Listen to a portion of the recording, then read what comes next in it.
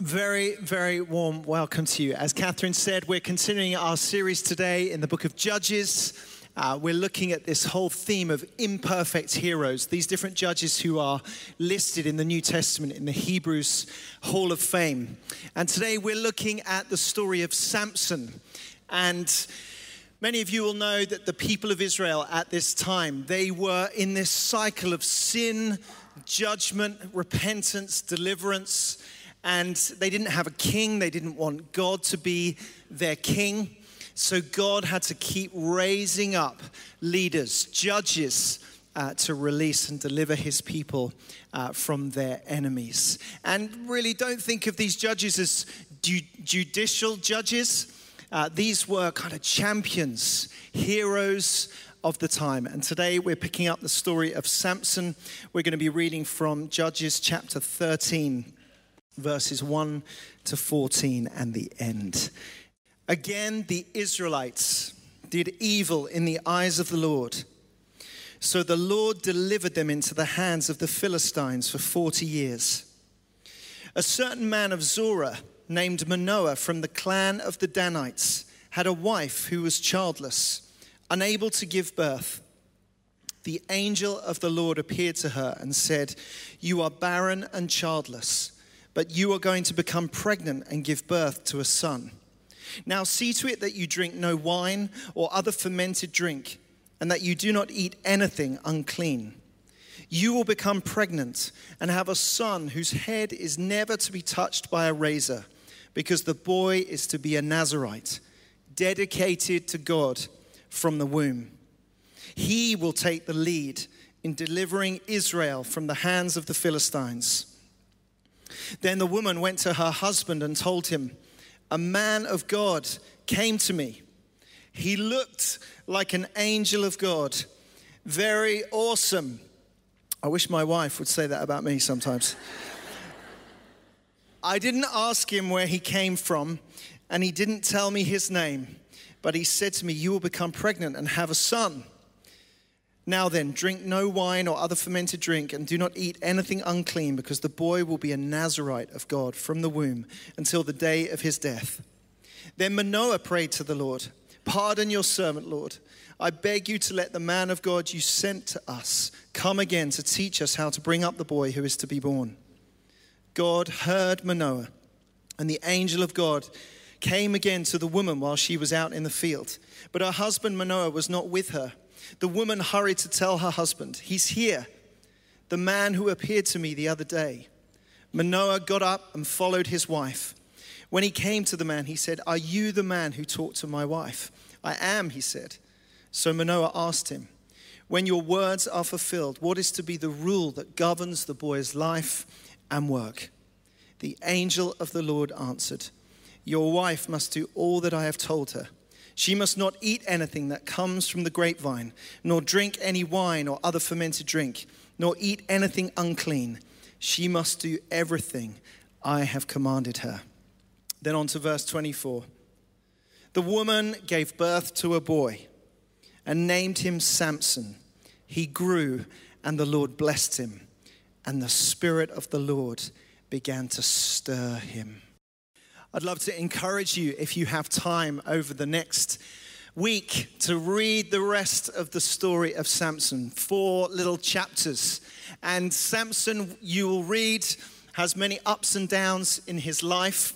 To be honest, he has a lot more downs than he has ups. But Samson is a flawed character. He gets into all kinds of mischief, relationships that he shouldn't be in, food that he shouldn't be eating according to his vows. And that's what I want to look at today. I want to look at the subject of how to build strength of character. And particularly I want to look at this quality of faithfulness. Faithfulness is just one brick in the wall of a strong character. But so often it's undermined, underthought of in our society. Love, joy, peace, patience, kindness, goodness, love. We all want more love. We all want more peace. At Christmas on our mantelpiece, there's the word. Joy, there it is. But I think faithfulness is something that we struggle with in our society. Love it or hate it, you can't escape it. The reality TV phenomenon that is Love Island is all over our screens at the moment. I won't ask you to admit whether you're watching it or not. But there's been uproar in the house this week. You'll know that the contestants have to pair up with different people. And the big question is, who's going to stay faithful to who? Some people remain faithful, other people unfaithful. But what seems clear to me is that deep in our human desire is this desire for faithful relationships. We look in other people for strength of character. And our reputation is built upon the strength of our character. It's what enables us to trust other people. I was interested to read last week, front page of the Week magazine, can we trust Boris? The leadership race gets personal. There can be so many manifestos, so many questions, so many issues, Brexit, climate change. But when push comes to shove, it's about trust. It's about something personal. Abraham Lincoln said, character is like a tree, and reputation is like its shadow. Reputation is what people see, but the tree is the real thing. Although we tend to celebrate gifting, it's character that counts. I heard one person talk about the difference between resume virtues and eulogy virtues. Resume virtues are the skills, competencies, things that we might put on our CV when we're applying for a job, the things that we might celebrate outwardly. Eulogy values, on the other hand, are the things that people might speak of about us at our funeral. What would we want people to say of our character, our personality? That we're generous, kind, loving, joy-filled. See, there's a world of difference between gifting and character. Gifting is external, but character is internal. Gifting can be learnt, but character is formed. And strength of character is so essential for leadership. So how do we build strong character? How do we cultivate faithfulness in our lives? How can we avoid some of the pitfalls that Samson fell into? What can we learn from this story today? Well, I think the first thing is that we need to remember our divine destiny. Remember our divine destiny.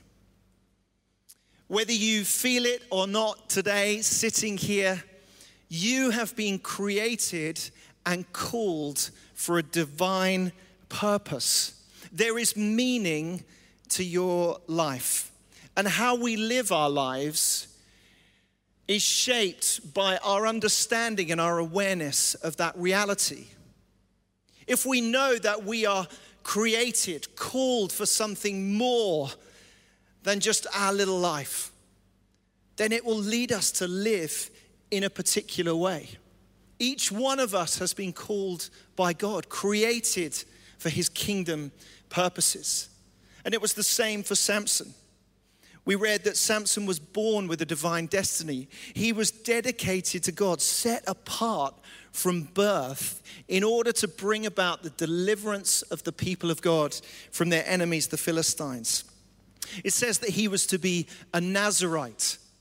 And the Nazirite vow was usually something that people chose voluntarily. It was for a particular period of time, but it was going to be different for Samson. Samson was to be a Nazirite even from birth.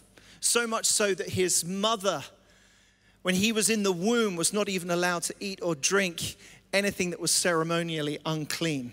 And what being a Nazirite meant was that there were these outward and visible symbols of devotion to God, commitment to that destiny and that calling. There were three things. Firstly, he wasn't able to touch alcohol. Secondly, he wasn't able to touch a dead body and defile himself. And thirdly, and perhaps slightly strangely, he wasn't able to cut his hair. No razor could be used on his head. Samson was born with a divine destiny. He grew up. Samson's the kind of guy with all the gifting. Smashing it at sports day.